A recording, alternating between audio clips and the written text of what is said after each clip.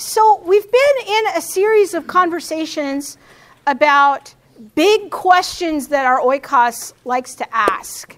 And in the first week of this series, we talked about the question, why are there so many different kinds of churches? Why are Christians so fragmented? And you drive down Glendora and there's 45 different types of churches. What is happening here? So we discussed that, and then we spent a couple of weeks on the question of why are Christians so hypocritical, nasty, and judgmental? That was a fun time. And really engaged in some conversations of self-examination to see how we can do a better job of loving people in our oikos.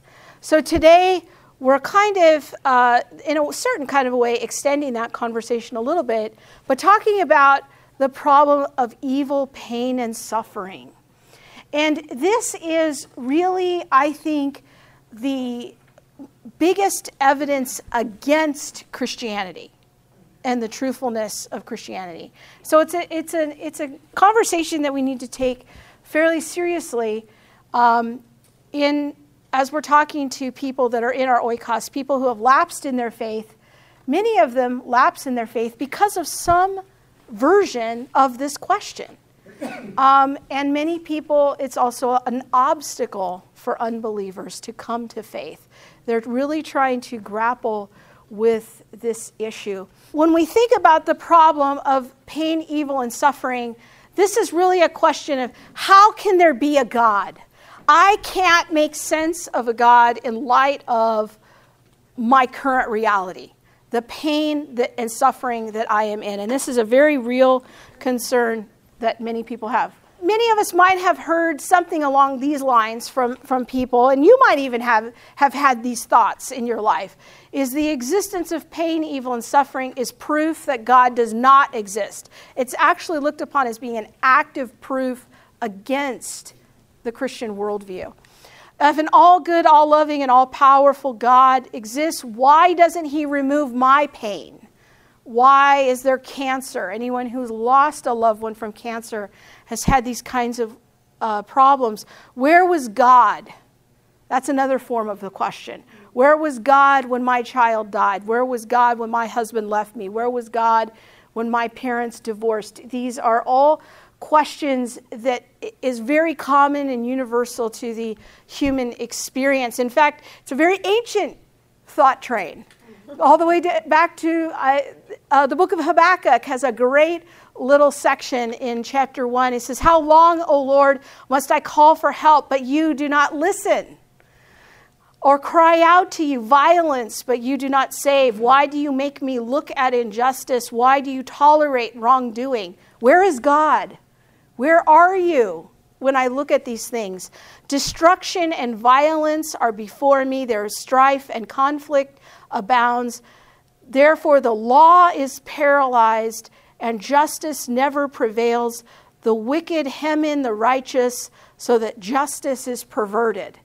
There's a view of Scripture that we get, especially in the prophets and in the poetry books, that something is dreadfully wrong with the world. Something has gone wrong. And things are not the way that God intended them to be. And if we were to go around the room this morning, I'm sure each one of us could relay a story of something painful that we have had to endure. Something that felt unjust. Something that we wish God would have taken away from us. Right?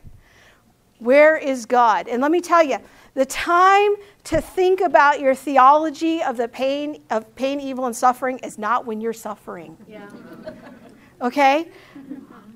In 2003, one night, my daughter Abigail was about 5 days old, and there was a night where my poor husband had been with me in the hospital for several days. I was very sick after Abby was born.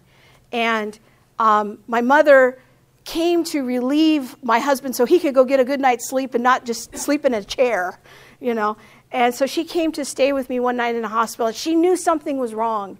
And bless her heart, she kind of forced those nurses to call the doctor. And you know it's bad news when a doctor shows up in the middle of the night in your hospital room. You know something has come off the rails, because that doctor probably got up out of bed and drove there. This wasn't just the on-call doctor. This was my doctor. And he comes in and he starts ordering all these tests. So they wheel me down at 2 a.m. in the basement at Whittier Presbyterian Hospital, and I'm laying there on a gurney, and it's cold, and I'm waiting for some technician to be woken up and come give me some tests. And I'm laying there, and I think, I'm going to die. I'm going to die in the basement of Whittier Presbyterian Hospital in the middle of the night. There is nobody around. I can't breathe. I'm sick. They don't know what's wrong with me. And I am going to die. I'm not going to see my children grow up. That was a real, and I felt like death was right there. It was just so close to me. I really thought I was going to die in that moment. It was scary. And I remember, this is the theologian in me, I remember my second thought was, now's not a good time to think through my theology of evil, pain, and suffering. I'm glad I got that all worked out in seminary, right? Because the thought of not raising my children, the thought of Emily only being 3 years old and Abigail being 5 days old, and thinking my husband's going to be alone, I am not going to see my children grow up. I thought in that moment, like, God, where are you? Where are you? Why is this happening to me? It was a very difficult moment. So if you're in a good emotional space, this is a great conversation to have. If you're coming to this class today and you have a cancer diagnosis, this is going to be possibly a very difficult conversation for you to sit through, because you're in the middle of a very difficult situation. And so I want to encourage you that when you talk about these things with people, there's a difference between the philosophical problem of evil, pain, and suffering, and people who are actually living with the pain and the suffering. So what we're going to talk about today are two different approaches, okay? So here's how not to answer the question of evil, pain, and suffering, okay? Let's be clear about that. You don't want to just give an explanation. You don't want to just be in the philosophy, all right? Because there's usually more to it when somebody's grappling with that. You don't want to have a fix-it attitude. When you go to someone else and you say, I'm having a hard time because, my child has cancer, or my husband is dying, or whatever that situation is. And the other person says, oh yeah, I know exactly what that feels like. My hamster died when I was in the 4th grade. That's not useful, okay? So you want to enter into people's pain and suffering with them. You don't want to feel like you have to fix it, all right? It's probably not a good idea to give a superficial answer of, well, see, the problem with evil is all the result of human free will. That's not the time to have that conversation either, okay? So when we're talking about this, we need to differentiate, again, just like we did in the hypocrisy conversation, between the intellectual answer, the logical answer, and the person's real life pain. Those are two very different things. And so you have to be a bit discerning when you're in that conversation. What am I doing? What road am I going down? What kind of question is this? Does this person need an answer from logic and reasoning, or does this person is giving me an invitation to enter into their pain? Those are two very different goals, very different discussions, right? And this is biblical. In Romans 12:15, it says, rejoice with those who rejoice and mourn with those who mourn. How many of you, it ever feels uncomfortable when somebody is suffering? Because we have this tendency of wanting to fix it. If I just give them the right answer, it's going to make it all better, right? But that's not what's needed. If you don't know what to say when somebody comes to you in pain, here's something I found that's very helpful. is you ask them a question.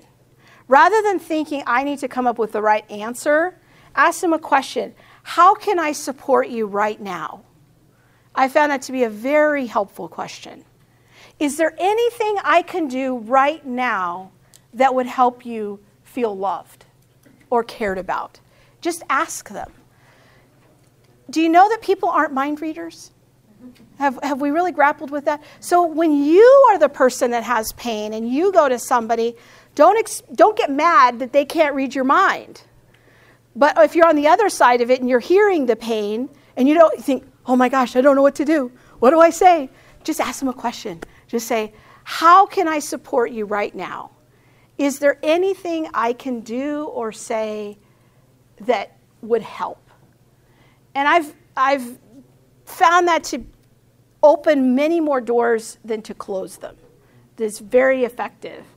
And so if your default is to always go to a place of, I just want to fix this, is try to work on having a new default where you ask a question. How can I help? What do you need? When I was suffering from bipolar disorder, it's not real PC to talk about mental illness. And I remember thinking if I had cancer, there would be a meal train for me on Facebook. But because I've been in the psychiatric hospital for 3 months, nobody's making a meal train for me. They're all just kind of hoping that I figure stuff out and get back to normal and my emotions sort themselves out. Nobody called me in that season. Nobody brought me food. And it was hard. That was a deep pain. It was a deep, painful time.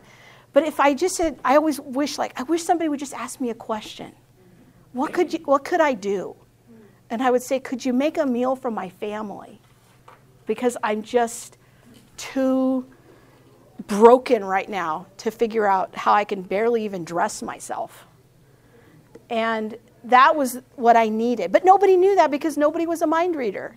So if you don't know, it's okay. Just start asking a question. You ever feel that awkwardness when somebody has someone in their life that passes away, you don't know how to comfort them, so then you say nothing.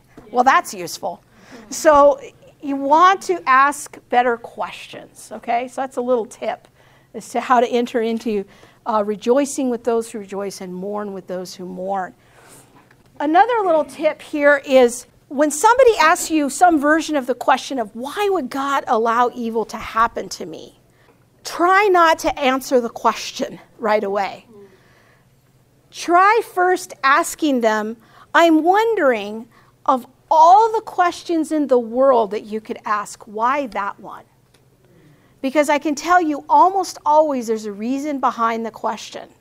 There's a reason they want to know about the problem of evil. It's not because they're a budding philosopher, all right? It's because something painful has happened to them that they couldn't make sense of it. And they wondered, where is God? So ask them that. I wonder why you're asking that question. Can I ask that? Or I'm curious to know what's prompting that? Because there's almost always a personal situation. And be ready to listen to that. You might have to be a bit of a detective. You might have to drill down a little bit.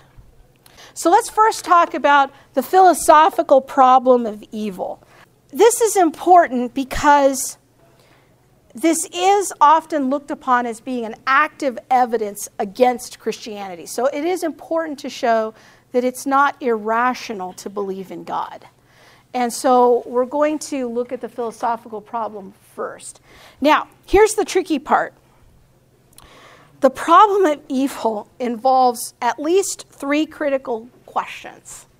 And they're not easily discussed. Each one could potentially be its own class. So how we answer the problem of evil is connected to at least 3 ideas.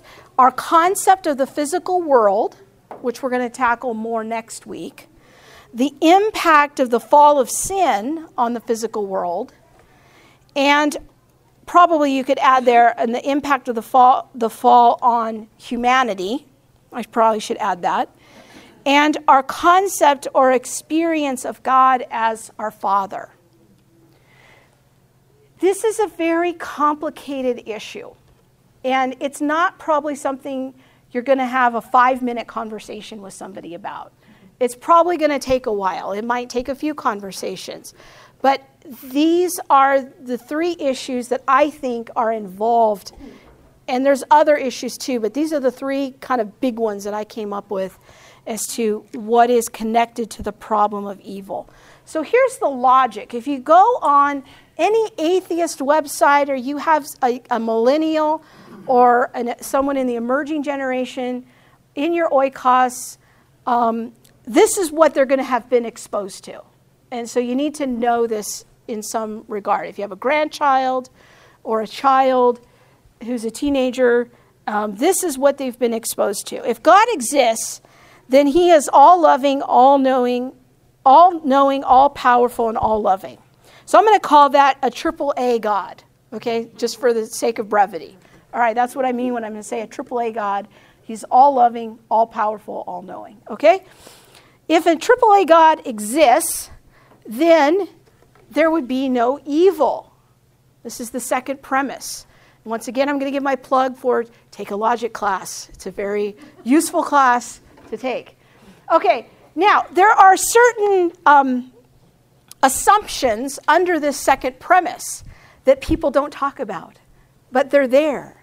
And so you need to know what is underlying that second premise, is that if God is all-knowing, then he would know how to create a world without evil, because he's all-knowing.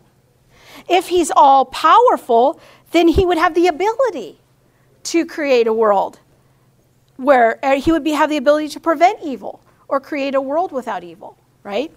If he is all-loving, then he would want to eliminate evil. These are very powerful assumptions under this problem. Then the third premise is evil exists. That's just an observation. I look out in the world, evil exists, right?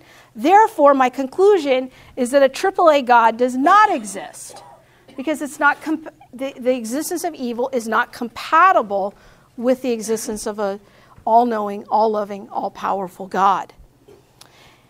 And if you believe in such a God, if you still believe in a AAA God, even though you acknowledge that evil exists, you are irrational. This is what the atheist is telling young people, is that you are irrational for believing in this God, because you can't hold those 2 beliefs simultaneously, that evil exists and God is all-loving, all-powerful, and all-knowing. And so this is what leads many people. They might not have ever taken a class of logic. Maybe they've never sat down and thought about the logical syllogism this way, but something in their life has led them to this belief. This God that you Christians talk about seems utterly incompatible with the pain, evil, and suffering that I see in the world. Those 2 things cannot go together. And often it's their own pain. And you are actually irrational for believing that. Now, there are a few other underlying assumptions that a AAA God would create a perfect world. And a perfect world has no evil in it, according to this definition. A AAA God would always eliminate evil. And there are no limits to what a AAA God can do. So if these are the types of questions, these are a little more sophisticated. These are the kinds of questions usually that people who are into science and philosophy ask. So if you have somebody in your oikos who is asking this level of questions, I suggest the book, Why the Universe is the Way It Is, by my boss, Hugh Ross. He really has, I think, the most helpful answer to these questions that I have read. And he comes at it from a very unique perspective as an astrophysicist. And so these are not likely questions you're going to encounter with everybody in your oikos, but sometimes if somebody just is of that orientation, of a more philosophical bent, these are the types of questions that are lingering for them. Or if they have knowledge of science, especially in the realm of astrophysics. This is usually troubling for them, okay? So we won't belabor that point. I just want to make you aware of it. So the question is the existence of evil, pain, and suffering a direct evidence against the existence of God? Does it make Christianity incoherent or irrational? If God does exist, how can he be good in light of the reality that pain, evil, and suffering exist? And so what Christianity must show is that there is no inherent contradiction with the existence of a AAA God and the existence of evil. So that's what we are going to try to demonstrate today. And this was part of my struggle, is that this is, oh man, you're in people's difficult life situations, but then there's this whole philosophy that you've got to work through. And there's really no way to teach this without at least going into some of the philosophy. So I hope that you will hang in there with me as we go through this. So I want you to think about, there's two, I don't have any pens today, but there's two buckets of evil in the world, okay? We're going to look at the first one, which is called moral evil. Next week, we're going to look at a second bucket of evil. It's called natural evil, okay? So moral evil is the evil that we perpetrate on each other. You know, terrorists fly planes into buildings. That's a choice. That's moral evil. Murder, rape, embezzlement, spouses who abandon their children, abusive people, unjust situations. These are all examples of moral evil. Next week when we talk about natural evil, that's going to be more along the lines of natural disasters, disease, things that inflict evil upon us but are not the result of free choice, okay? So we need to keep those two, you know me, I like to help you have little organizational hooks or buckets when we talk about topics. And so we're going to just talk about that first bucket or that first hook today is moral evil. These are the evil that we perpetrate on each other. So the question here is if a AAA God does exist and we as humans are allegedly created in his image, why are we so inclined to do so many immoral things? I mean, another way of framing this is if Christians who have the power of the Holy Spirit in them, living in them, the one true God, why do we perpetrate evil on each other? I think that this is a big question that many unbelievers have. They say, you know, you name the name of Christ. You claim that Jesus lives in you. And all of these people that have hurt me, abused me, harmed me, they also named the name of Christ. So how can that be? Your Christ must not be very powerful for transformation. This is a very hard question. Why doesn't this all-powerful God do something to stop immoral behavior? It's like the prophet Habakkuk. You know, how long do I have to endure this? Why are you making my eyes look at all this injustice? Or maybe he doesn't exist at all. And this is where this is the sad space that many people land in. Now, and that is, I'm going to step back and kind of take a big look at the big picture of Scripture, okay? Because I think that there's a few verses we can point to that talk about evil, pain, and suffering. But for me, I have found it more helpful to step back and look at the big story of Scripture. And I think it helps us to unwrap some of these questions. So we're going to try this. When we think about the world that God created in the beginning, okay, Genesis 1 and 2, and a little bit of chapter 3. When we think about that world, we often will say a phrase, we say, the world that God created was perfect. But the Bible doesn't actually say that. It doesn't actually ever use that phrase or that word to say that the world was perfect. It says it was good and it was very good. But it never says perfect. That's a phrase that we have kind of put onto the text. And I think that with that word, there's a lot of baggage. because then we get into a discussion of our own concepts of what we think is perfect and what perfect ought to look like. And in the beginning, when we see the world, we see a world that God created a world where moral evil was possible. As my boss says, the gate of Eden was open. God left the gate open that the enemy came in. He could have shut Satan out of the garden, right? But Satan came in. And so he created a world where evil was possible. And we also need to remember that Satan already existed. So in a sense, there had already been a fall of sorts. It wasn't a human fall, but it was an angelic fall. Thirdly is that God apparently allowed Satan to have access to Eden. He let him come in. And fourthly, that Adam's actions then plunged all of humanity into sin. These are four very important points that we reflect on, I think, when we're thinking about the problem of evil, pain, and suffering.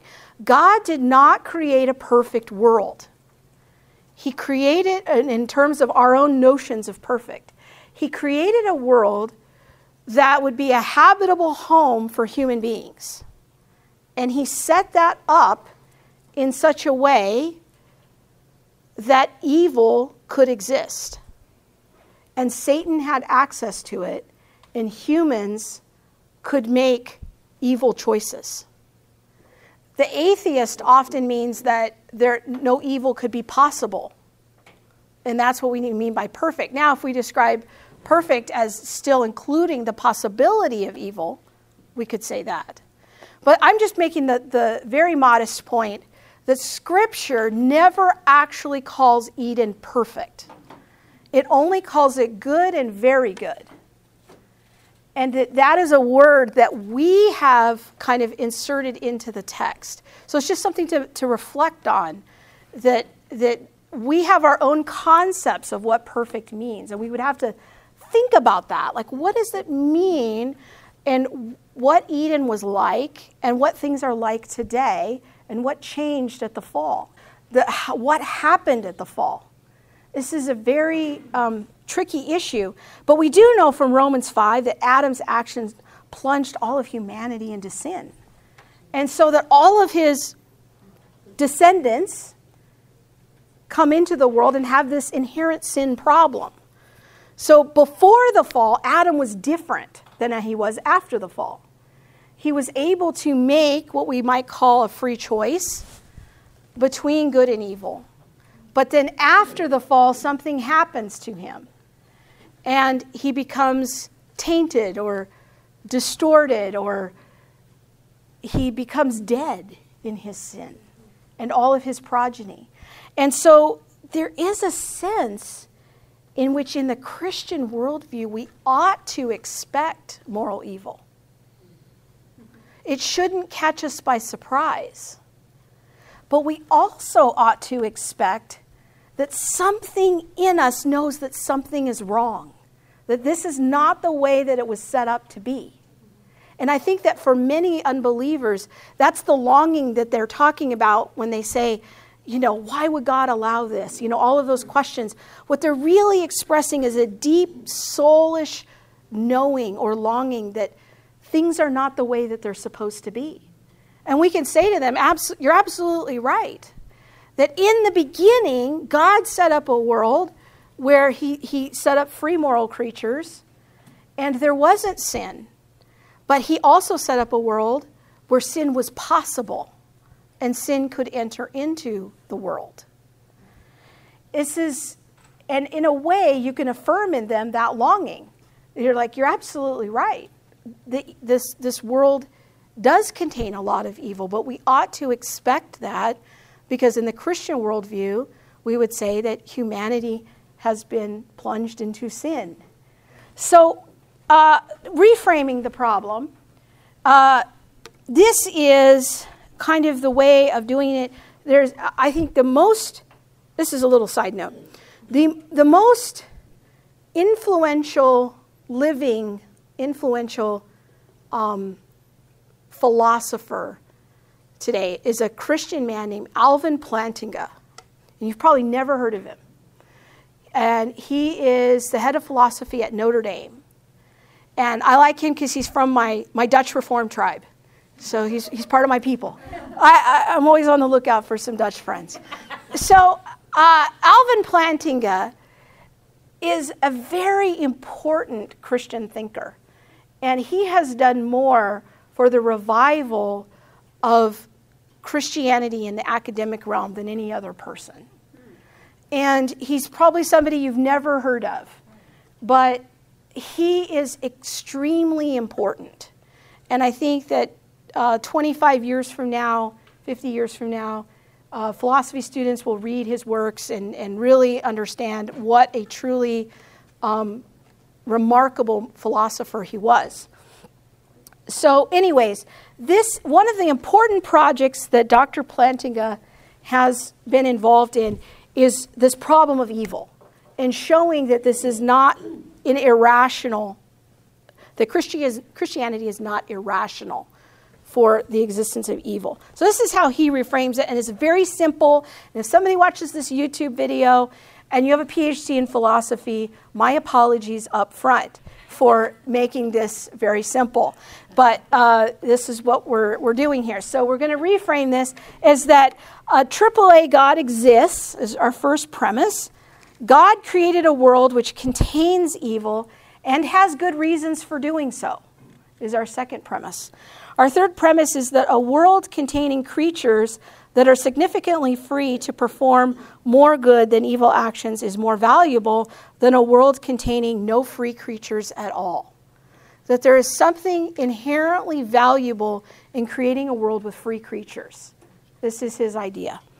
Premise 4 is that God set up a universe where he does not cause or determine a free creature to only do what is right.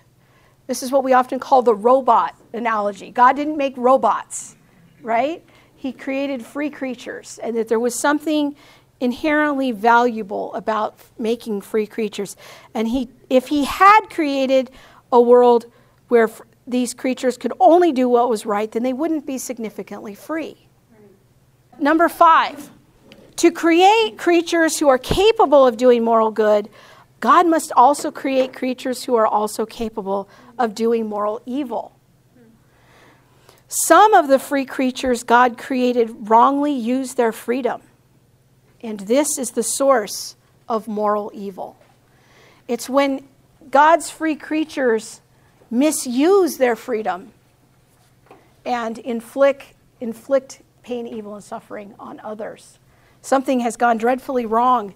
And finally, number 7, premise 7 is this doesn't impugn the existence of a AAA God because he could have only prevented evil by eliminating the choice for moral good. Therefore, the world contains evil, but is consistent with the existence of a AAA God. Now, you might not find this very satisfying at all, but this is for your philosophy friends, just so that you can think about it and understand that Christianity is not irrational, that there is a coherent, sound, logical argument which makes it compatible that evil exists, and so does this all-knowing, all-loving, all-powerful God. Okay? I like how my friend J. Warner Wallace says it. He calls it, this is his simplified way of saying it, is he calls it a love-possible world. That if love is going to be possible, you need to have free creatures who can choose love, right? Those of us who are parents, we want our children to freely choose to have a relationship with us, right? We hope. Sometimes they don't make that choice after they move out. But we want our children to have a relationship with us. We want them to choose us. We don't want to compel them, right? That relationship is not as satisfying. It's a love possible world. If God was going to create a world where love was possible with his creatures, he had to create creatures that were significantly free. And if they're going to be significantly free, they have to be able to be free to choose either good or evil. Now we're going to go back to our big picture on theology here, okay? So in this creation, this world, this existence, in this creation, God allows his creatures to make evil choices.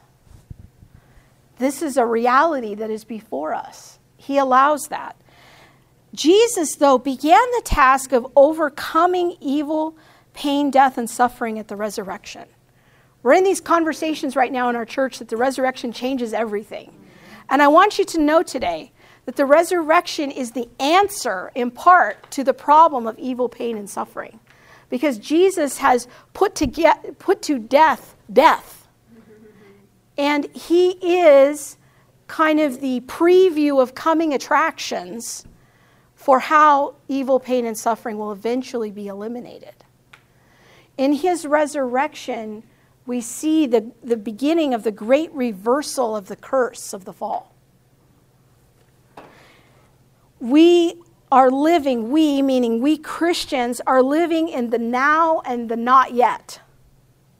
Our current reality is that we live in this world, and this world is filled with evil, pain, and suffering. That's the now. But we also have the Holy Spirit living in us. That's the not yet. That's the preview of the life to come in the new heavens and the new earth, right? And we, as Christians, ought to be being transformed by the power of the Holy Spirit to live morally good lives and participate less with moral evil, right? So the resurrection is the now and the not yet. Jesus has resurrected. Our resurrection is to come. Jesus' resurrection is the now. Our resurrection is the not yet. We live in this tension. And so this is why sometimes God breaks through with a miracle. It's a preview of the not yet. He breaks the order of the evil, pain, and suffering with a miracle. And that's what he's doing with the resurrection. But we live in this world of evil, pain, and suffering. And we can't escape that until we go to the new creation, right? So in this creation, this is our reality. In the new creation, in the new heavens and the new earth, evil will be judged and put to an end. This has an end. God will not allow evil to go on forever unchecked. It will come to an end. I think personally part of God's grace in preventing us from having access to the tree of life in Eden is that there's limits to evil. Imagine if Adolf Hitler had access to the tree of life and he could keep living. That would be multiplication of evil. So there's things that God has put in place to help limit the pain, evil, and suffering. It could be much, much worse. But God in his grace says, I'm going to tolerate this much, and I'm going to make provision so it's not this much. But he doesn't eliminate it in the now. But one day in the not yet, he will. Okay? There will be no more death, crying, or pain. And there will be perfect justice. All injustice will be put right. So sometimes our longing is for perfect justice in this creation, right? We want perfect justice. But it's not there. It's not probably going to happen in this creation. Sometimes it does. Like you go to court and where an evil is going to be adjudicated. Sometimes justice happens and sometimes it doesn't. But there will be that first judgment seat of Christ where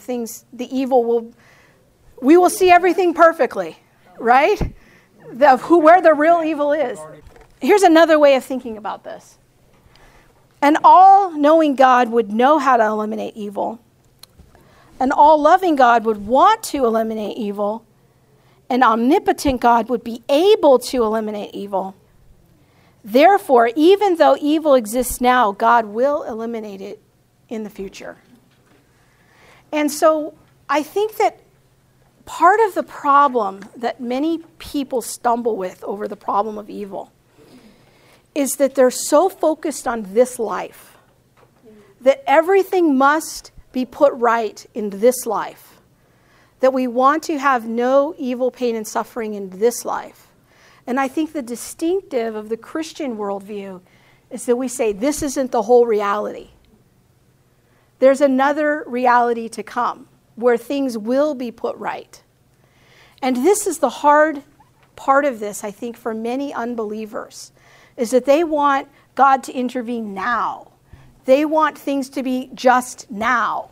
And because they often only see this 3 dimensions of space and 1 dimension of time universe, they haven't considered the big picture, as I'm calling it. And we know that God could set up a different reality. He did set up a different world with the angels. So he does have other possibilities. But even in that realm, in the angelic realm, there was still free choice, wasn't there? And that happened. But those creatures don't need a physical habitable planet. But then he decided to create creatures that needed a physical habitable planet. So we know that God has options. But that when he sets things up in the new creation, it seems like he's going to set up a world where evil, pain, and suffering are no more. Yeah, so if you look at this sheet that I also gave you, this is from a little table that is in my Bible study book that I wrote on Genesis. And this is a helpful table to go through and compare and contrast Genesis 1-3 with Revelation 20 and 21. And what you see there, Laura, in partly in answer to your question, is that there's a lot of parallels. It talks about the tree of life early in Genesis and then again in Revelation. Satan is allowed access to Eden, but he is barred access in the new creation. There's the potential for pain that's allowed before the fall, which we'll get into next week. And then Revelation 21, there's no more death, mourning, or pain. So we see this compare and contrast. Humans are commissioned to rule over creation in Genesis, and in the new creation, they will reign with Christ. We don't know what we're going to be reigning over, but there's a few little hints here and there. Maybe we will judge the angels, as it says in Corinthians, but there's some hints that we will be governing in some way. Let's see. Impurity never enters the new creation in Revelation 21:27. Fellowship with God is available before the fall. After the fall, fellowship with God is broken. And in the new creation, fellowship with God is restored. And so what we are looking forward to in the new creation is we're not going back to Eden. Eden, I think, is a type or a shadow of the new creation. But it's still incomplete, just as the tabernacle was a type or a shadow of the reality of Jesus Christ, right? So we don't want to go back to the tabernacle. We don't want to go back to Eden. We don't want to go back to the type or the shadow. Rather, we want to push forward to the new creation and how it will be different than this creation after the fall or Eden before the fall. The reality of evil, pain, and suffering, I don't think helps the atheist worldview at all. Still, it presents its own set of problems for them. And I'm just going to briefly go through that. Is that I actually think, well, first of all, let's ask the question is, we haven't even considered this question yet, is what is evil? Is evil a thing? You know, in Eastern religions, evil is a thing. It's good and evil, and they're opposite parts, and they're kind of co-equally powerful. But in the Christian worldview, going back to the ancients, it's that evil is the absence of good. It's a distortion of the good. It's not a thing. It's an absence of the good. And to call something evil, I think, implies that there must be an objective standard of good that's messed up. And I think this is part of the heart longing of many unbelievers. And you can affirm in your oikos when they're crying out of like, this pain is hard, enduring this difficulty is hard. Yes, you're right. But this is a pointer to the new creation where everything will be set right. And we will not have evil, pain, and suffering anymore. Alvin Plantinga talks about how there is this part of us that God created us. He calls it having a properly basic belief, which is just, philosophers like to invent terms. But what that means is that God has created us with an inherent desire to believe in him and have relationship with him and worship him. That is our natural way of being. But that gets hijacked in the fall. But the idea that belief in God is still properly basic is still there. It's just more latent after sin gets introduced. It becomes more complicated. So yes, Brent, I think that the presence of Satan is a big component of it. I don't even pretend to know how free will is going to work in the new creation.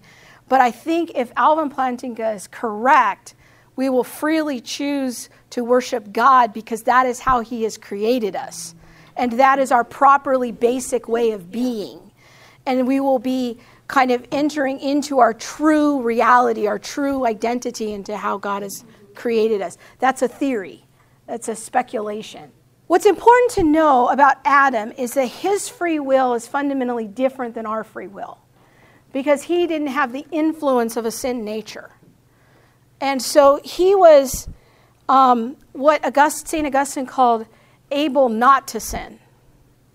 So he was born in or created in such a way that he could choose more freely to sin or not sin.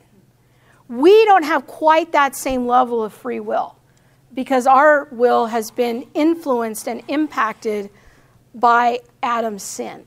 And in him, we are sinners. And so the classical way of saying that is we are not able not to sin as an unbeliever.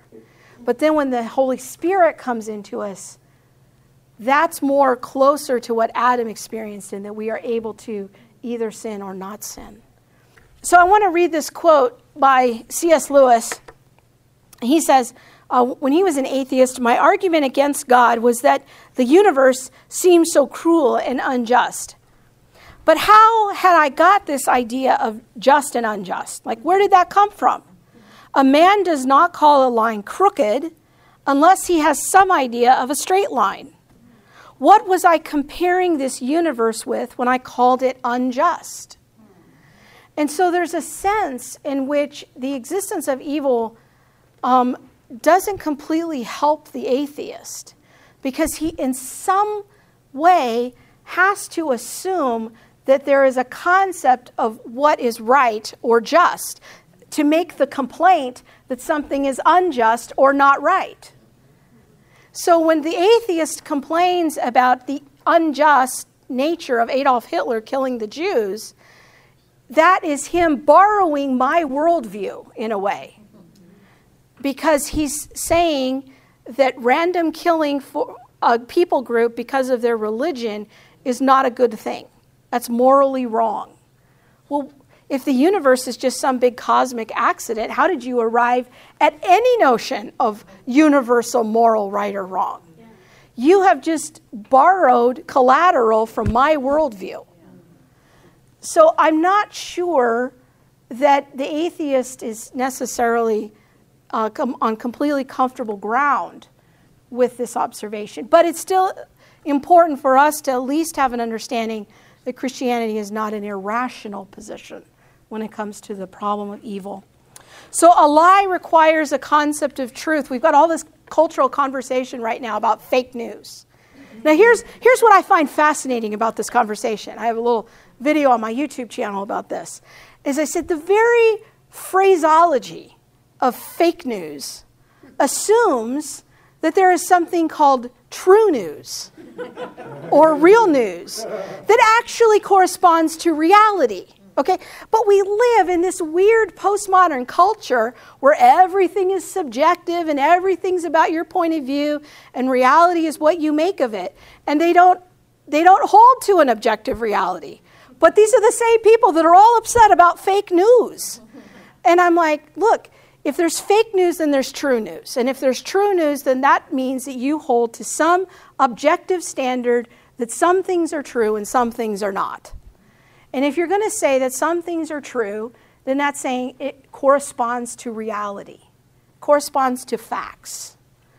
And if that's true, I think that you have to have a concept of truth, that something is objectively true. It's not just about your subjective opinions, experiences, thoughts, beliefs, and that sort of thing. Again, they're borrowing from my worldview, which I welcome.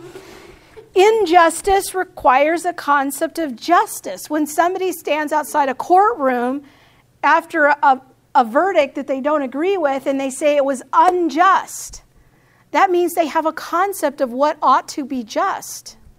And I think that that is an idea that is an objective reality, a concept of what is just and what is not just.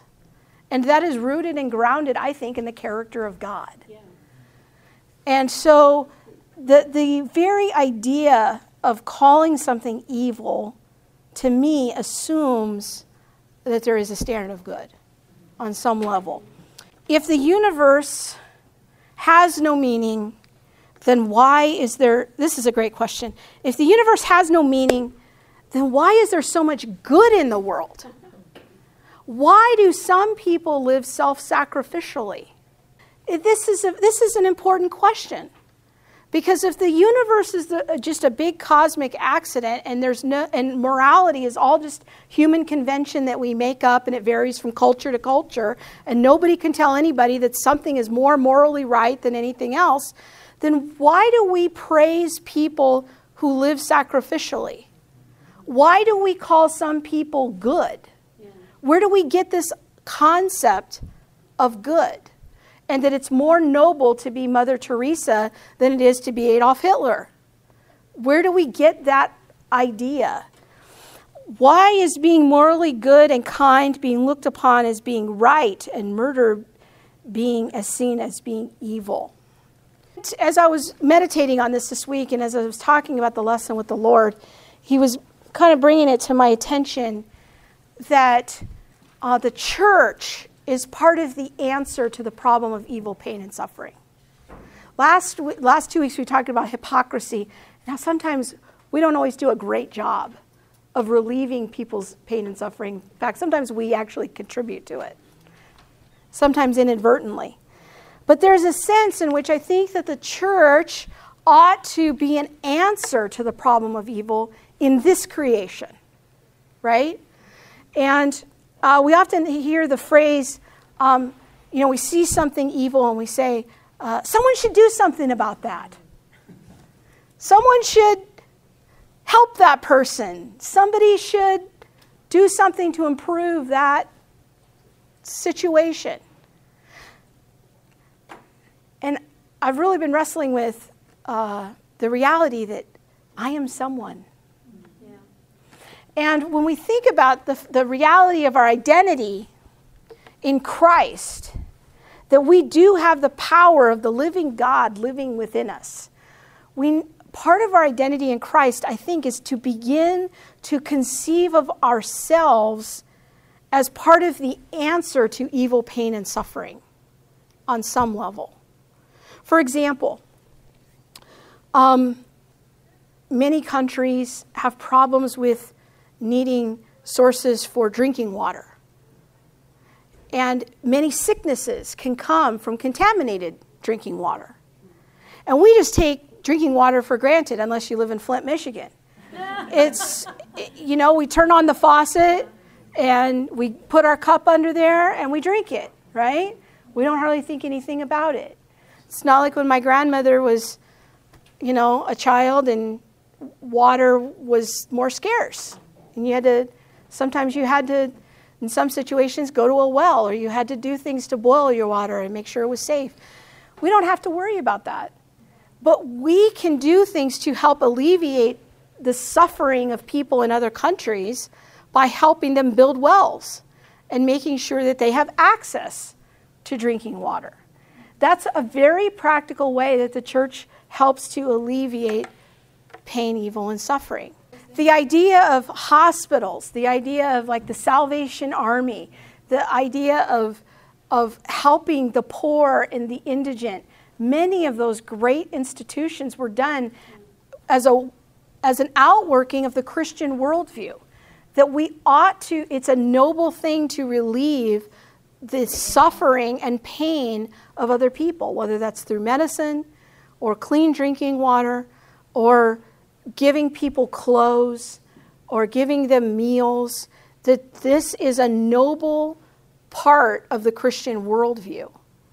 And so what I'd like to challenge you is that in the ministry of Jesus, he often would travel, and as he would travel, he would heal the sick, and he would cast out demons. And this was a way of bringing the kingdom of God, the not yet, on earth as it is in heaven. It would break through, and he would see the suffering of people, and he would begin to minister to them. And in that way, Jesus is the answer to pain, evil, and suffering.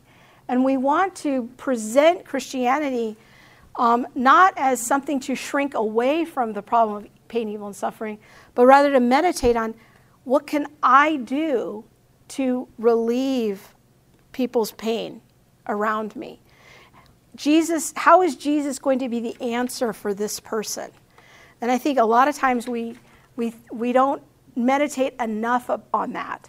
We're not really sure Jesus is powerful enough to really intervene in people's suffering. And I want to encourage you today that Jesus is the answer to the problem of pain, evil, and suffering. It's the cross, it's the resurrection, and it's our role as his deputized disciples to walk with kingdom power and authority on this earth and to bring the kingdom of God on earth as it is in heaven. And to begin to think about that as part of your identity. And I hope that will give you something to think about. So this isn't just an abstract philosophical concept, although we have talked about some philosophy today, but something very practical for you to meditate and contemplate as to how you are part of God's army to bring the kingdom of God on earth as it is in heaven. And the now and the not yet tension that we live in. And sometimes God does intervene in this creation and to allow for that possibility in your ministry with your oikos. Okay? Let's pray. Father, I thank you for how you meet us in our suffering. Suffering is difficult. It can be challenging in the day-to-day. And Lord, we know that if we only look at this life in this 3 dimensions of space and 1 dimension of time universe, this is all we see. But Lord, we ask today that you would open the eyes of our hearts, that we would see into the Spirit, that we would see how you see things, that you would give us your eyes and change and transform our hearts to bring your kingdom on earth as it is in heaven. In Jesus' mighty name, amen. Amen.